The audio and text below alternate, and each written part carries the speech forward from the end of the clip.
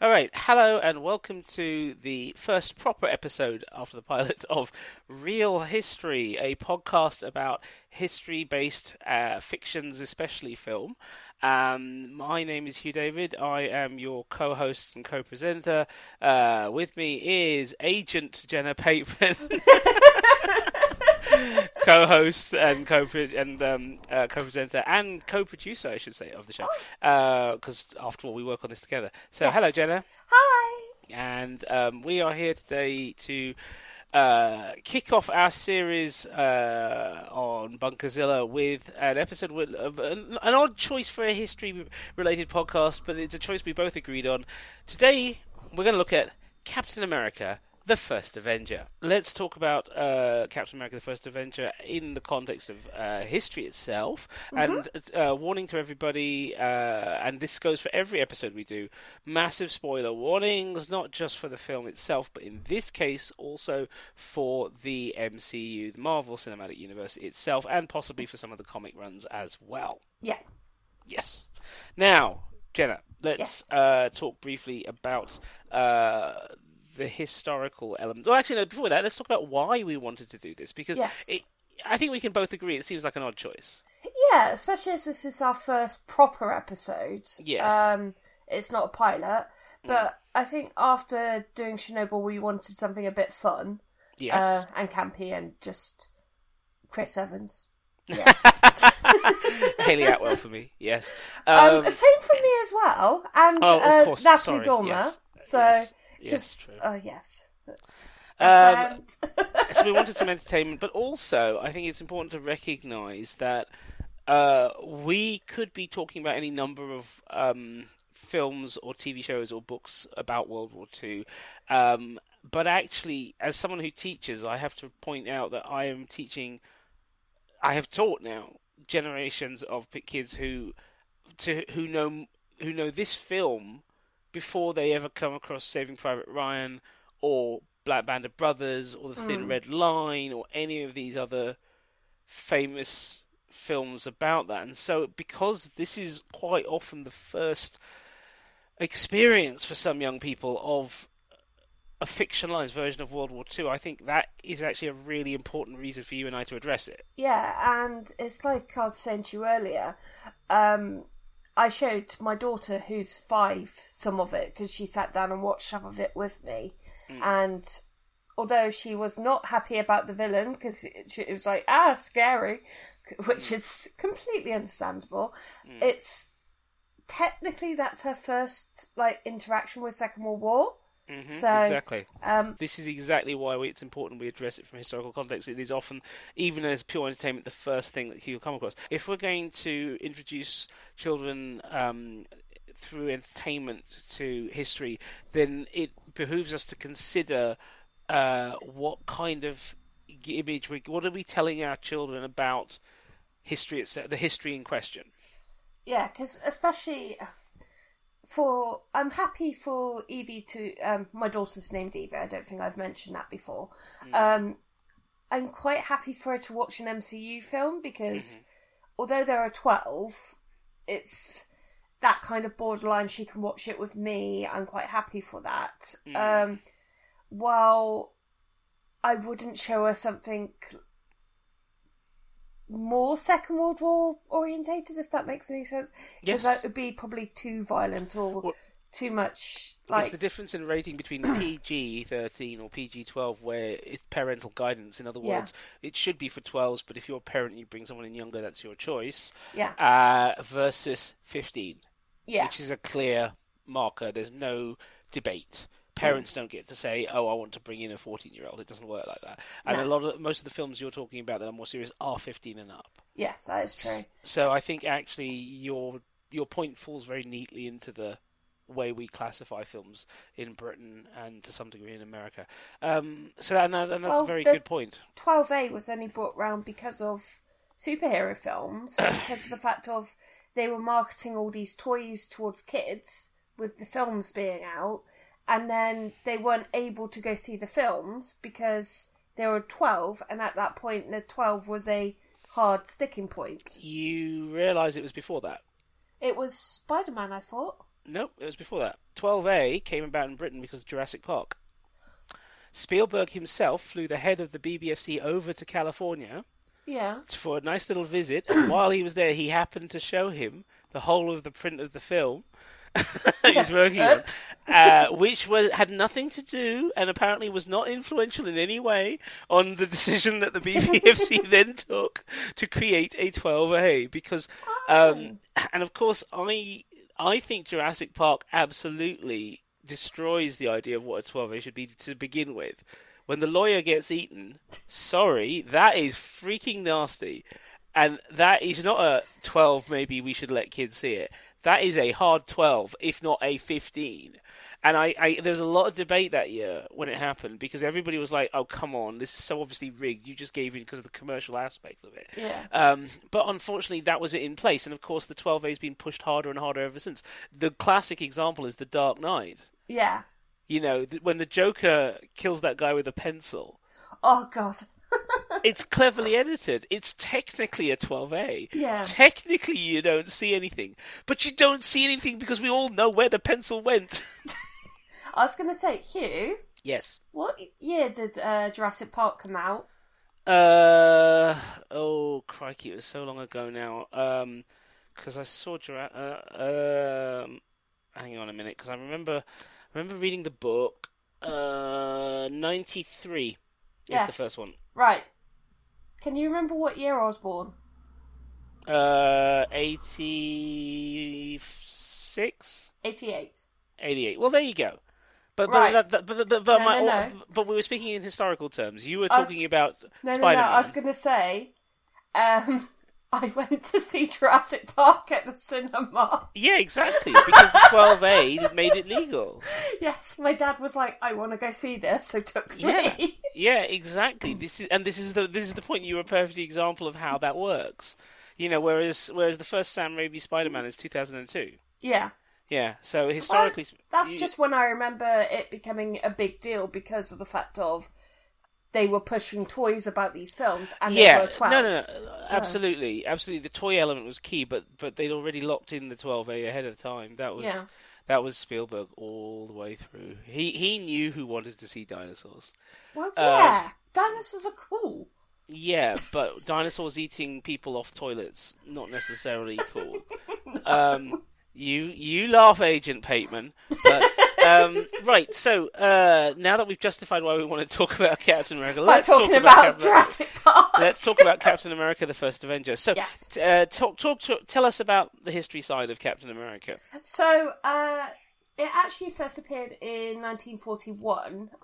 It was done by Joe Simon and Hang on, Jack slow down. Sorry. Not it. The film we know came out more recently. Do you mean Captain America, the character? Yes. Sorry. No, it's fine. I'm just making sure our listeners are following us along. Yes, our listeners are following us along. Yeah. Sorry. Yes. Don't be. Just keep them in mind. Yeah. So, Captain America as a character. Go on. Sorry. Yeah. So he appeared in 1941. He was done by Joe Simon and Jack Kirby. And I think a really important thing to note about both of them is that they were Jewish. Yes. Now, this was a comic book that came out before the Americans had actually entered the Second World War, sorry. And the actual first cover, which is quite famous, but for those who don't know, it is a very traditional looking Captain America in his very bright blue uniform, punching Hitler in the face, which is a very striking image, literally. And because they hadn't entered the war yet, and there were people in America that openly supported Hitler and what he was doing, they actually had to have the police protect the two artists at their office because they were getting death threats and stuff like that, which was just insane. And but at the same time, the comic proved popular, and it was popular enough that when America did join the war in 9 months' time after Pearl Harbor, it was being shipped out to soldiers as basically cheap and disposable, moral boosting, propaganda basically, because they could see themselves in in Captain America, and then it was selling well to kids in America because they could see themselves as Bucky, because at the time he was Captain America's ward, for a better term, kind of thing. Yeah, well, it was that's partly a tradition that existed in comics at the time. Yes, look at Robin. So. Yeah, exactly. It was a way of trying to. It was a marketing thing. We know our readers are this age, therefore we'll put one of them in the series, even if it doesn't make a lot of sense legally or logistically. But also, it's quite important in the Captain America context because it does represent the fact that quite very young men were signing up. Yeah. People lied about their age. Yes, they did. I mean, this is a First World War example, but Walt Disney actually falsified his birth certificate so he could go help in the First World War. Yeah, I mean, World War One is full of examples of that in particular. There's slightly less of them in World War Two, but there's still quite a few. Yeah, because people are like, we see what happened this time. Yeah, so, so that's the history of the comic and the character. Yeah, and it's interesting because he has changed over the time. Of course. Like after the Second World War, because his origins are so to deal with the Second World War, because he was basically created to fight Nazis. He was kind of in a limbo after the Second World War because of characters like Superman. The origins weren't just let's go punch Nazis; they were generalized. So the best thing I've seen after Second World War is that he became a commie smasher. It literally says that. Yeah, exactly. Patriotically themed superhero. Yes. Exactly. But that wasn't the only thing. I mean, they still started trying to figure out other things. There's the point where he leads. He ends up, because Bucky's character gets shot and wounded in a 1948 story. Captain America's then girlfriend Betsy Ross becomes superhero and Golden Girl, so they become a team. You then get a show. There's a point where they do a couple of horror suspense issues under Captain America's Weird Tales. I mean, it just, and then they stopped that series, and then they tried again to revive it in the 50s, which is the Commie Smasher one. Yeah, and then didn't work quite as well. Marvel bought it, and he became an Avenger, and then he got his kind of character trait that wasn't punching people, which was basically that idea of a person out of time, the person kind of not from this era kind of thing. So well, one of the clever things about the way Stan Lee and Jack Kirby brought him into the Marvel universe they were creating in '63 is the idea that Captain America. So it's actually a Fantastic Four story.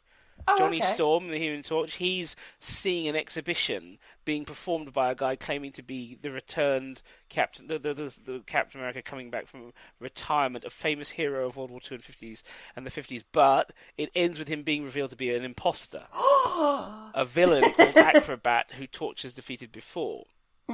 So at the end of the issue, Johnny Storm digs out an old Captain America comic book showing you Steve Rogers, and there's a caption in the final panel at the end that says to readers, are you interested in seeing more Captain America?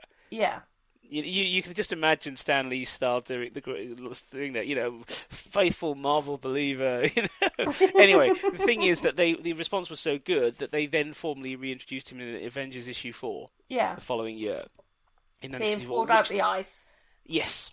Yeah, he was in an experimental drone plane, goes down water. See, part of what fascinates me about this, and this is just speaking as a historian into comics, part of what fascinates me about this is the way Stan Lee and Jack Kirby are taking a completely different company and creators' set of stories, and then saying this is the history and backstory of our universe that we're creating.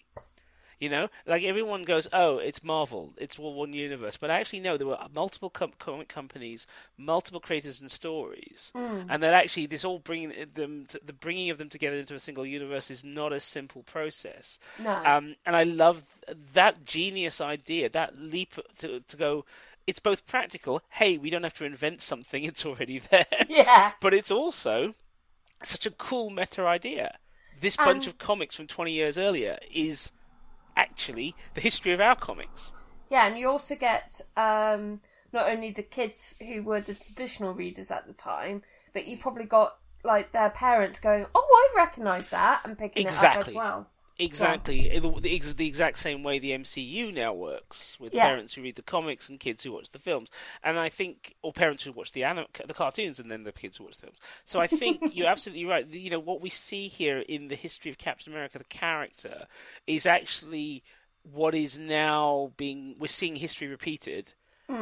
Partly because commerce is driving both efforts, partly because the creative thinking is driving both efforts. But let's pull this back now then to what Captain America the First Avenger does. When the MCU was first being started and Marvel Studios was busy testing the waters, every single film was a risk. Yes. They were an independent studio, despite the fact they had major label distribution. And they Paramount at the time, wasn't it? Yeah, and they were taking on characters that had not sold to other companies in the 90s when they were bankrupt and they were trying to, get some cash in. Yeah. And so they sold X-Men and everything to do with the X-Men to Fox, everything to do with Spider-Man to Sony. But they Fantastic Four as well. Yeah, and they hung on to these. However, when they decided to kick it off themselves, the success was immense. I remember going to see Iron Man at a preview, because I remember looking at the trailers thinking, I can't believe they're doing Iron Man. He's just not one of the big names, and I like him, I'm a fan, but I couldn't believe they were doing it. And then I saw the trailers and I was like, oh my God, Robert Downey Jr. is perfect. Yes. And then we saw the film itself in a preview, and it just killed. The audience were laughing, and this is an English audience. Normally they're quiet throughout the whole thing. Yes. They were laughing and cheering and clapping and enjoying themselves. And Kim and I walked out at the end, and we were like, that was great. That was really good. And I was like, well, and then there's the little, bit at the end with where Nick Fury, the ultimate version of Nick Fury. That was the thing that really struck me about all of those early movies is that they are not simply regular Marvel timeline stuff. They're borrowing from the Ultimates. They're borrowing from recent storylines. Warren Ellis, who is one of my all-time favorite writers of anything, be it comic books, novels, TV, his storylines, his particular storylines for his Iron Man miniseries are absolutely crucial to the idea of that first film, because he's the one who resets it with Afghanistan. Yeah. So there's all these pieces of the puzzles and comics feeding into the film. Because Tony Stark's original origins was Vietnam, I think? Yes. And the other thing that fascinated me about this, but it took me 2 or 3... I had to watch the film. It was only as the films went on this really hit me, was how they relocated... Jon Favreau's stroke of genius was to take, even though he's from New York and Marvel are from New York, the stroke of genius was to reset Iron Man in Hollywood. Yes. Because audiences around the world are familiar with California and Hollywood on film. It's also It's also where they can get hold of the special effects crew. It's cheaper to shoot. There were tax incentives, but it allowed them to go. But it allowed them to go. He's not just this kind of slightly stuck up New York industrialist. He became a California playboy, which is of course fits the mold of Robert Downey Jr. And just a tad. But I thought that was really clever because it allowed audiences who aren't familiar with Marvel to associate with it. I mean, as a fan, I was kind of like, oh, it's not New York anymore.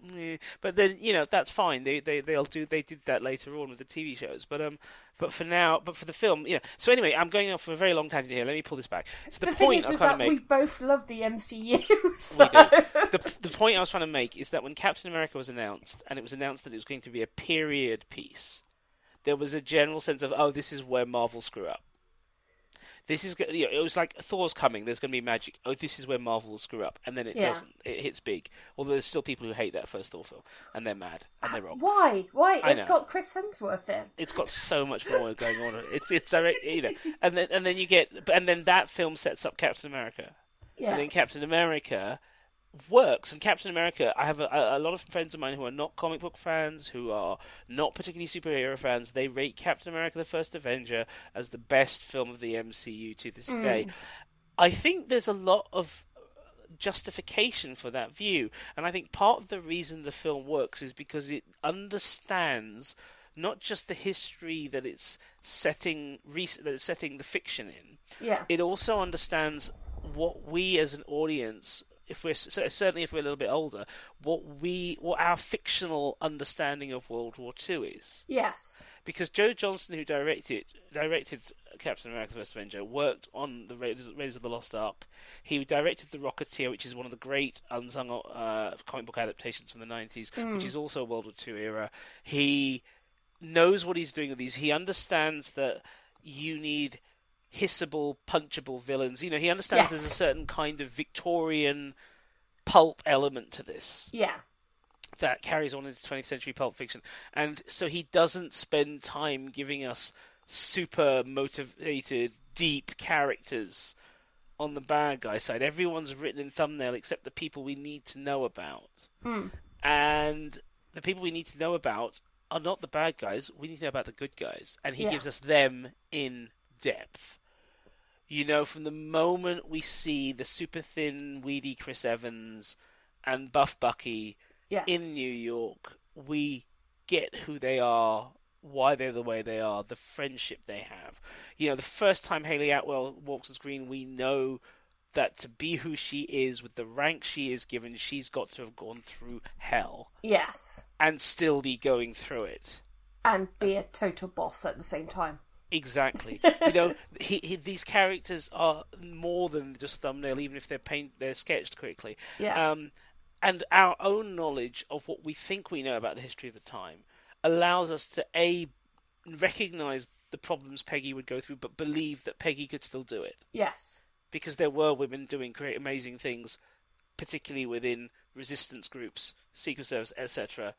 We know so much more now about the role of women in that period. Yeah, both World War One and World War Two were massive periods of change for women because it allowed women to properly enter the workforce. It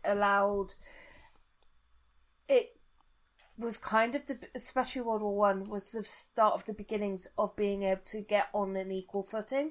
We're still not quite there, but it's getting better, which is brilliant. So, but yeah, in women's history, in big abbreviated commas, the First World War and Second World War have to be considered as landmark periods, basically. And without those, we would have got the vote one day, but I think that really pushed towards getting the vote and starting that slowly knocking back of all the social taboos and stuff. So yeah. I mean, with World War One, it's a number of things, including the sheer focusing on England specifically at this point in the conversation. Yeah. The sheer numerical loss, the sheer number of men dead who never came home meant that you had two particular social consequences. One is loads of women who would have normally married as a way of finding life security had no one to marry. Literally.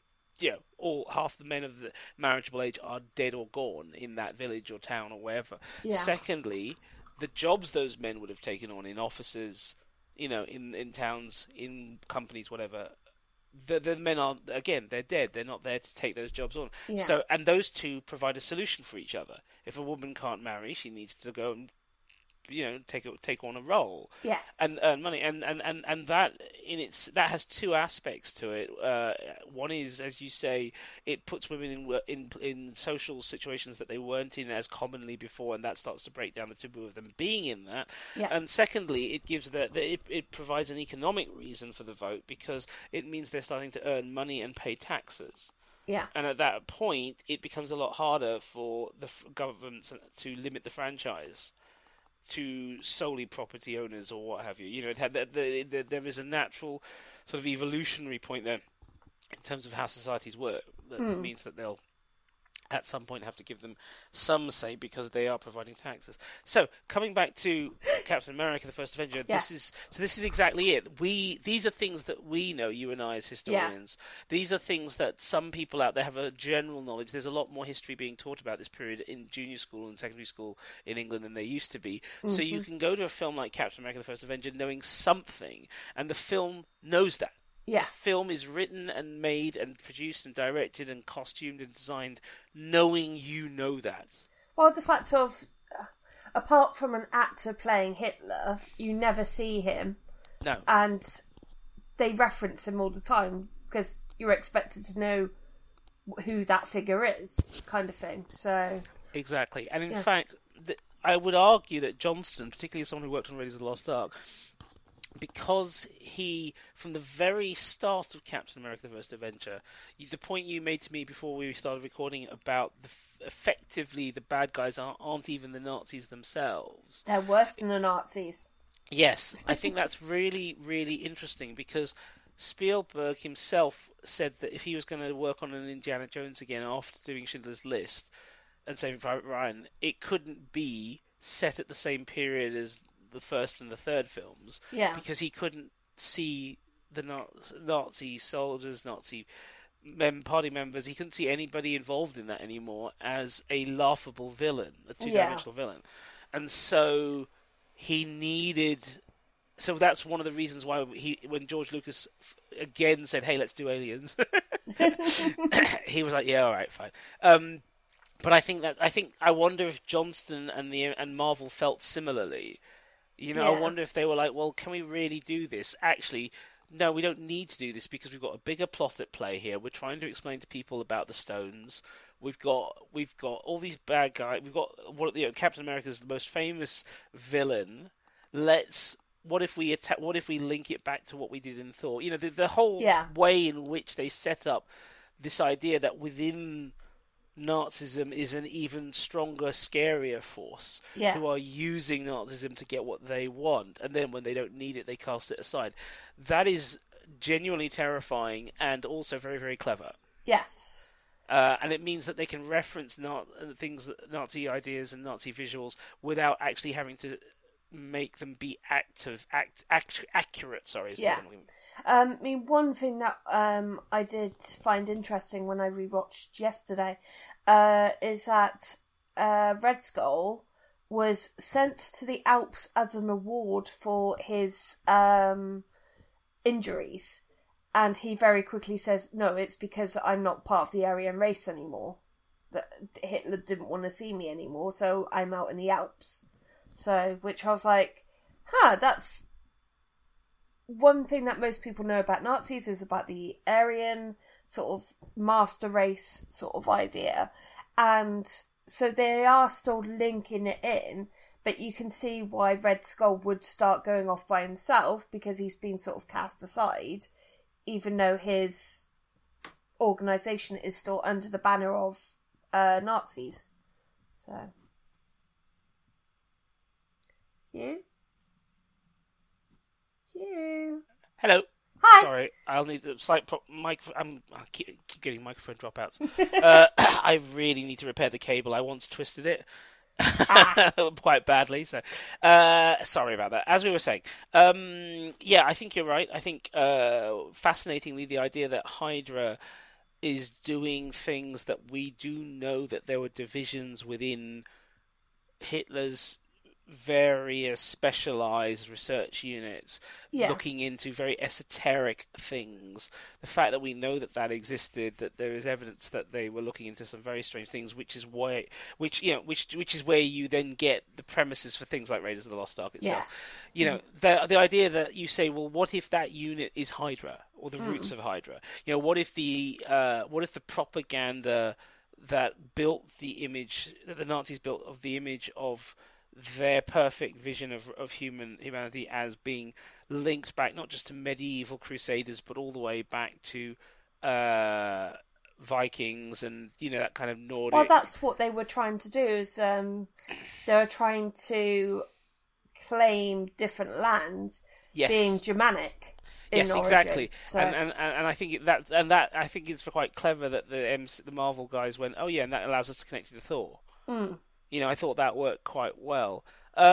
So circling back around again. So we've talked about the ways in which it uses history to do its fiction. Yes. Let's talk about the things but we've talked about the things that are sort of extreme. Let's take that a step further. So one of the things that's really fascinating is that they have these amazing extreme forms of technology that didn't necessarily exist during World War II, but which are based on things that people that were attempted or designed, yes. even if they were never made. So the giant flying wing at the end, the idea of missiles, propeller-flown missiles that actually could piloted. Yes. In a kind of kamikaze-esque fashion. The giant Rolls-Royce type thing, yes, the that limo, thing. that mad limo. All this stuff is beautifully sci-fi and fictional and the kind of thing you want to see in a pulp-based film. But it's also, some of it has roots in the extreme technology being researched that may or may not have come to fruition. Missile technology was certainly being driven by German research and German achievement, without a doubt, which is why there was the race at the end of the war between the Allies to grab as many scientists as possible to start their own space programs. Operation Paperclip. Yep, which is the American one, but we also had a British operation and a Russian operation to do the same sort of thing, and everyone was... We forgive you for what you do, come work for us. Yeah, exactly. So... we forgive you. We will, if we don't like what you do, we will throw you back in court. Yeah. So there was that side of the tech, and that's very visible in Captain America. But there's also this aspect of the way people are, the earlier half of the movie, so before we get to the wild sci-fi stuff, earlier on when Captain America he survives this experimental procedure, which then becomes the root, as it has done in the comics, of so much superhero tech. So much of what happens in the MCU is because people are trying to replicate Captain America's experiments. Yeah. The Hulk is because of that, for example. Yes. Effectively, Black Widow is because of that. And I think, but what I find interesting is actually the stuff that is really accurate. So the recruiting fair, the stage shows, the war bond efforts, the senator, the slightly dodgy senator finding ways to use Captain, the way the Captain feels about being involved in this stuff, the difference between the home front and the war front, the way the soldiers see what he does versus what the way the public see him, the motivations, the logic of it all, and it's nice to see it not hide away from the fact of it. The original comic was war propaganda. Yes, the film literally addresses that. Yeah.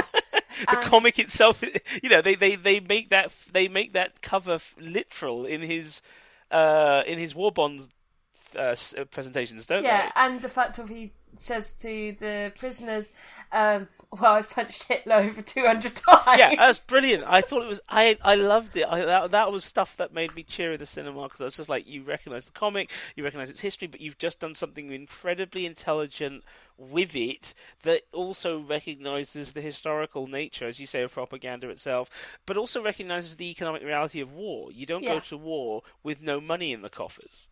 Yeah. This is like a fundamental basic of war going back for centuries. Yes. If you can't afford it, you can't do it. You tax people, or you go, hey, buy war bonds. Yeah, exactly. And that was, I thought, a very, and those sequences, that's where it becomes fodder for you and I in this podcast. Those are the real elements. Those are the things that you and I know are real and are carefully brought into the film, so that when the film then goes off into the fantastical, it's doing so from a grounded place that means our sense of belief, or sense of disbelief, if you like, you get suspended sufficiently because we've seen the stuff we know is true.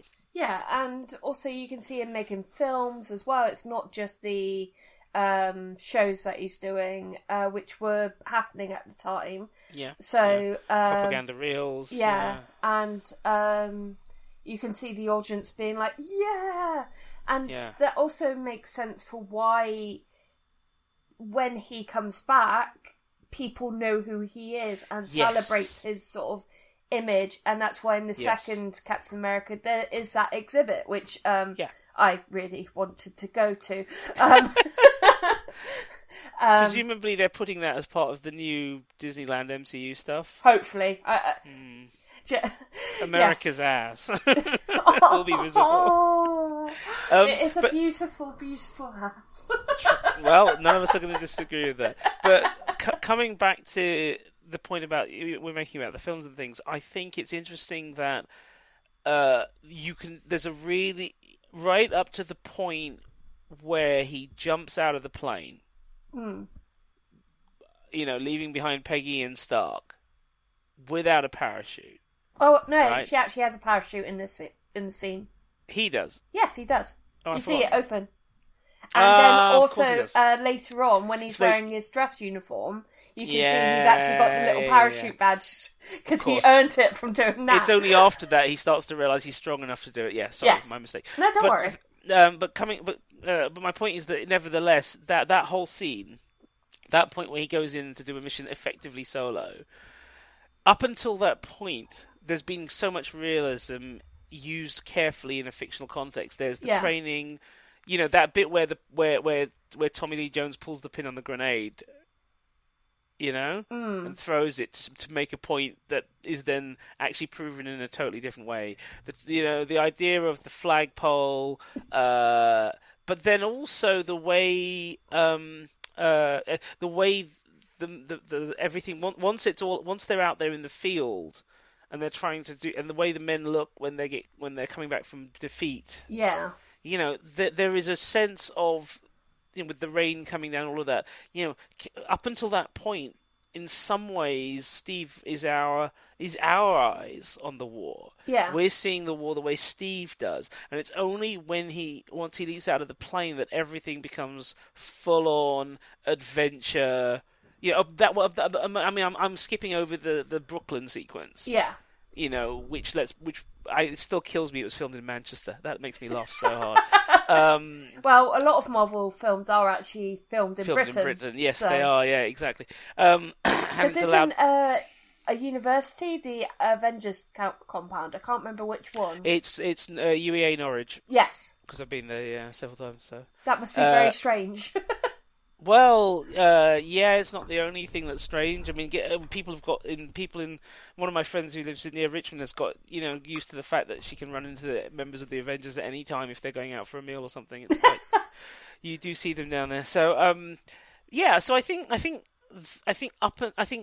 the film balances very cleverly the Pulp Fiction elements with the historical elements. And I think when it decides to basically throw the historical stuff out the window, it does it only because at that point it said, look, we've shown you the basis. Now here's where we go full-blown comic book. Mm. And that's why the film works. And they still sort of tip their head back to the sort of realism every so often. Oh, and then crikey, absolutely. The whole final sequences are gripping because you believe that actually they're working at that height and the kit equipment, all of the mechanics works a certain way, and when things go wrong at the end, you believe that that would happen and that's why and how. It's very brilliantly done. Yeah. Just as a little random aside, did you know that Peter Quill's grandmother is in the film? No. Because the actress that plays his mother in Volume 2 is the fangirl that comes up to Captain America like, I really loved your show kind of thing. And I didn't know that. Yeah, it's his mum, and so James Gunn's gone, it was his grandmother. Right, yeah, well, of course, Gunwood. So, The thing I always forget, I always remember, isn't that fangirl? I always remember the Natalie Dormer's officer who thanks. oh yes. To be honest, who would not kiss Natalie Dormer? Even if you're a straight woman, who would not kiss her? She really is something, isn't she, as an actress? Jack knows about my very obvious lady crush on her, so yes. Yeah. He even brought me a little figure of her from Game of Thrones. She was magnificent in Game of Thrones. I really liked her character and the family she was from as well in Game of Thrones. I just thought that was an interesting arc. So coming back to and I suppose at some point we'll have to do Game of Thrones in this podcast, won't we? Can we ignore season 8? No, because I think some of the most interesting historical elements are in season 8. I guess. Also, I'm sorry, everyone else can go, hang.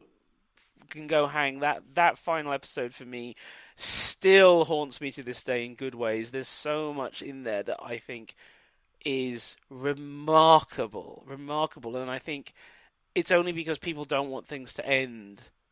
And they want things to be consistent with what went before, even though it has to end. And actually, from a historical point of view, I think one of the most brilliant things in the entire series is entirely located in the final episode. Okay. So we'll save that for the podcast. Yes. So, coming towards the end of this one, then it's time for us to... I did enjoy watching season 8, but I still have sadness and, my gripes about it, if that makes sense. Of course, no, we all do. I definitely have gripes about it, but I think that last episode recovers a lot of it. I feel about that last episode the way I feel about the feature version of Firefly, Serenity. You would rather have had all of the in-between storylines happen on TV so that you could feel greater satisfaction. But even without them, you can fill in the blanks and you can kind of guess what they were going to do. Yeah, so it's still actually satisfying. saw Serenity first. That doesn't really... Yeah, no. Okay. Yeah, I see what you mean. I got dragged by Kyrie, and okay. so I was just like, this is really cool to look at, but I have no idea who these people are. Yeah, exactly. Yeah, no, it really helps. But that's, again, part of the problem is it good though it is, it makes a lot more sense if you've seen the show. Yeah. Yeah, so and in fact, I've just thought of a historical reason for us to do Firefly. But we'll come back to that another time. So to wrap this up, real history. How real is Captain America: The First Avenger in the history bits? And do we think it's a good one, bad one? Does it work? Does it not on that front? So Jenna, what's your take on it? I think it's about a quarter. 25%? Yeah. Okay. So it's there is some actual realism in there. There's some very good references in there, especially exploring war propaganda, which is such an important part of war that people seem to forget unless you're looking around a museum and you see the Uncle Sam Wants You poster sort of thing. And that's how it's... Normally you only just see that sort of side, the recruitment side. You don't see the war bonds unless you're people like me who watches all the strange cartoons. Yeah, so... And... But you have to remember the fantastical element of it, and also the fact of it is setting up all this stuff that will pay off later, even if it is completely accidental. Like Peter Quill even, which I think is just that makes me so happy. So you're saying you reckon 25% proper history, 75% Marvel Universe comic books. I think if we went to Agent Carter series, which was sadly cancelled after 2 seasons, I'm like, why? No, more. I need more, please. Exactly. I think that's more probably 50% because it's a bit more grounded.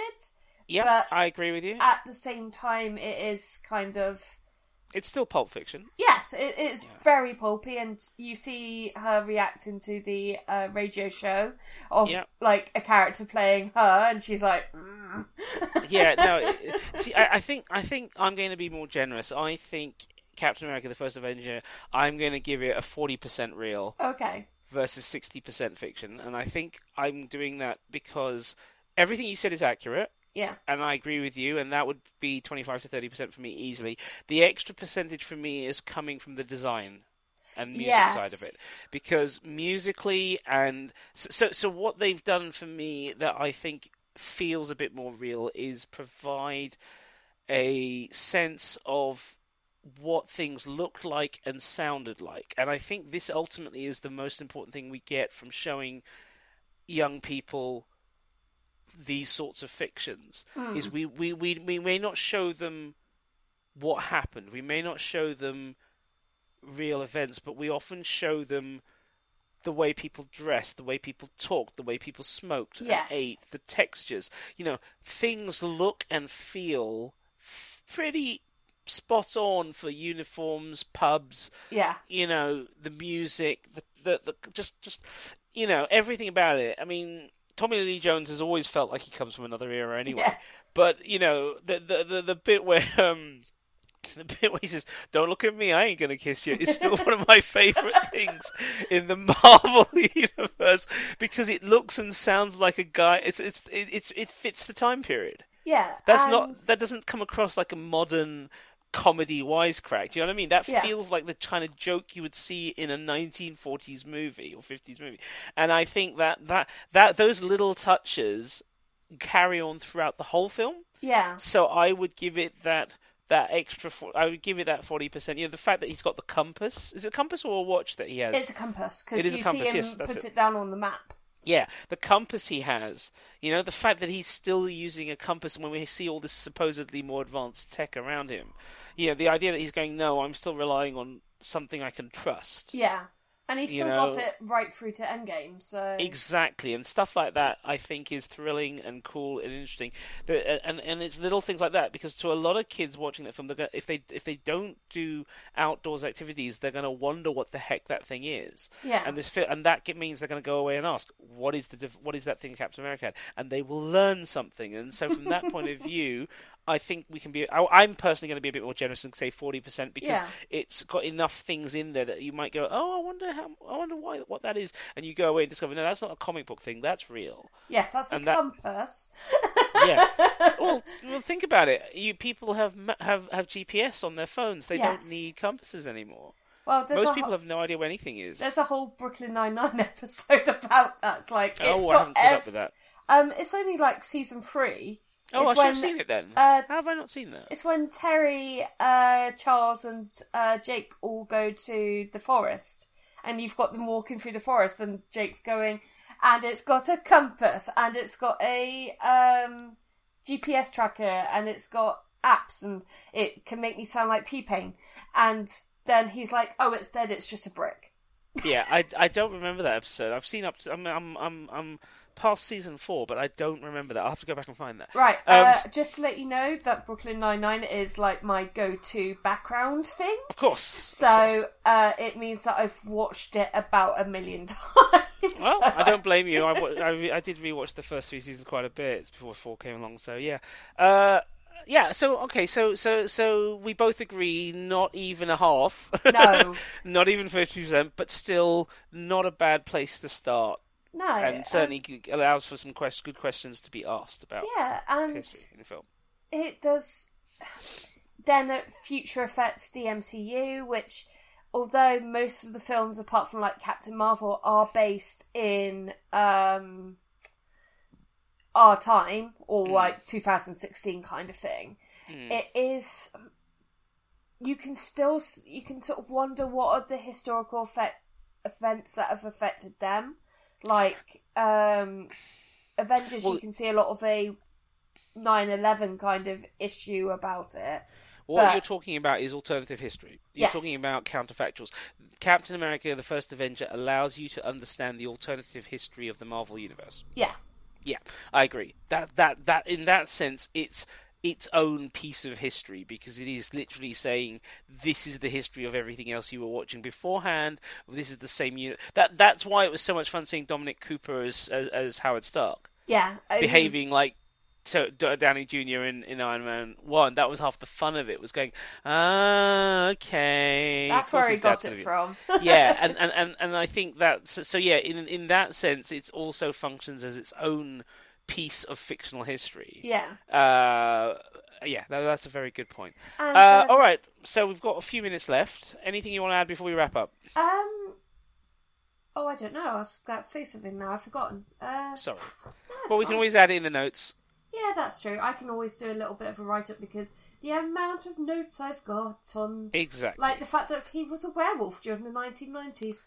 Yeah, the 90s were weird like that. And also the jingoistic and racist version from the Ultimates was the only version that became president. But well, understandably, but it's also interesting that the Ultimates version is visually the version we're getting in the movies. Yes. But is rewritten to be much more like the mainstream Captain. And again, I think that's one of the cleverest things that the Marvel Cinematic Universe has done, is it has made versions of the characters that I think are way more interesting than the versions that have been in the comic book sometimes. Yeah, and I prefer Evans as Captain America to just about every other version I've read. He's just...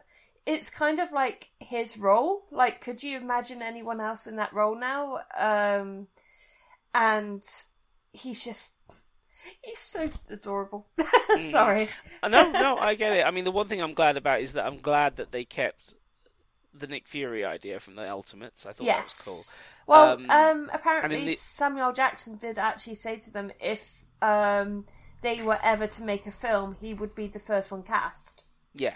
So, the thing is, Mark Miller always makes sure that he tells his artists most of the main characters in his comic books are designed to look like certain actors. Yeah. So, like when he did Wanted, the film with James McAvoy and Angelina Jolie. Yeah.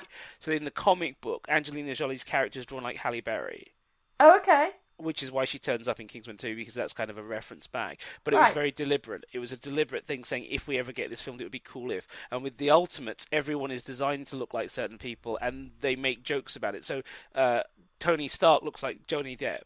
Mm. And there are jokes made about that in the comic book itself. Yeah. Oh, Tony. Oh no. Wait, don't worry. It's not me. It's Johnny. Wait, what? When he's trying to get out of something. But just stuff like that. But I mean, at the time the Ultimates came out, it felt fresh and radical and different. Mm. And it was a different timeline anyway, so they could play around with it. But it did go. Miller did take it pretty far. And my favourite bit of it is also one of the bits I hate the most, which is, as you say, talking about Captain America being racist, which is where he's in the middle of a fight and he's been told to surrender and he's beating the bad guy up saying, what? Surrender? Do you think the A on my forehead stands for France? Which is a terrible thing to say. But of course, historically, that works, right, for who he is. At the time, because it was going through the Freedom Fries era. Well, of course, exactly. But also, it's Steve Rogers. Yeah, he's from that period of time. Do you see what I mean? Historically, it's like, well, a guy from that. This is what I find fascinating, is that because of the way Feely and McManus, who wrote Captain America, and have since written most of the MCU Phase 3 and 4. Yeah. And then Whedon with Avengers, but because of the way everybody came together to work, and Evans himself, because of the way they all approached Captain America, I thought they were incredibly clever about figuring out how to bring his moral codes and ideas from the past to the present, rather than the cultural baggage. Yeah, because attitudes towards France, attitudes towards Germans. Do you see what I mean? I thought that was much. They were very clever about that. I've seen a thing of people sort of wondering why he doesn't make any bad slip-ups with his language, because obviously certain words were absolutely fine back then. Yes. Not that they were ever fine, but you know what I mean. I do. But at the same time, you can see it as a revisionist history, because he was in a integrated army group. He worked with basically every single person was from a different area. But then he also doesn't live through the rest of the 40s, the 50s. He misses the whole of the Cold War. Yeah. He misses civil rights, but when he arrives and finds that's what happened, he's like, good. Yes. It's things like that make you respect Evans's version, because he turns up and goes. It's that bit where he's talking to Falcon and he's going, "Some things are so much better." Yeah, like we used to used boil to boil it. everything. So even throughout like the more modern films, they still have him going back to the 1940s. It still They're clever about it. They showed that it was still an important era to him. Obviously, his friends are gone. Yeah. And he has an incredible sadness about that, but he's still making the best of it. I mean, you can also see in his like apartment in New York that he's still quite old-fashioned in his taste, but at the same time has embraced things like phones and internet and stuff like that. Yeah. So on that note, we need to wrap up. No, I will please. just say, We've both gone over this. So just very quickly, the end scene for Endgame and the dance just made me absolutely blubber. Because it was a arc that had been earned from that the first Avenger film. Yes. So it was absolutely right. And because they were my ship, I was just, Jack was like, calm down, no one's died. My God. No, I the thing that I really liked was actually the bit before it, the moment where he's on the bench and he says, no, I don't think I will. That is something that era of men in particular, that sense of privacy, that sense of that is where you feel Steve to be the man of his time. Yeah. And I thought making that be his last line, I thought was incredible, because it showed you how well they all understood, the writers, the directors, the actor. It shows you how well they understood what they were doing with the character. Yeah. On which note, then, we need to wrap up. Folks, Sorry. you can... No, don't be. I was the one that took us over the hour. I will talk to Bunkerzilla about that. So, folks, you have been listening to episode 1 of season 1 of Real History, the film under discussion, Captain America: The First Avenger. What was our final decision? We reckon it's between 25 and 40% proper history worth discussing, and the rest of it is just good fun. Thank you very much for listening to us. Tune in at Bunkerzilla for episode 2, following this one, and 3 weeks after this has been aired, you will also find versions of this to download from a SoundCloud site, which we will list at Bunkerzilla. Thank you very much, folks. Thank you, Jenna. Thank you very much. And talk to you next time. Yes.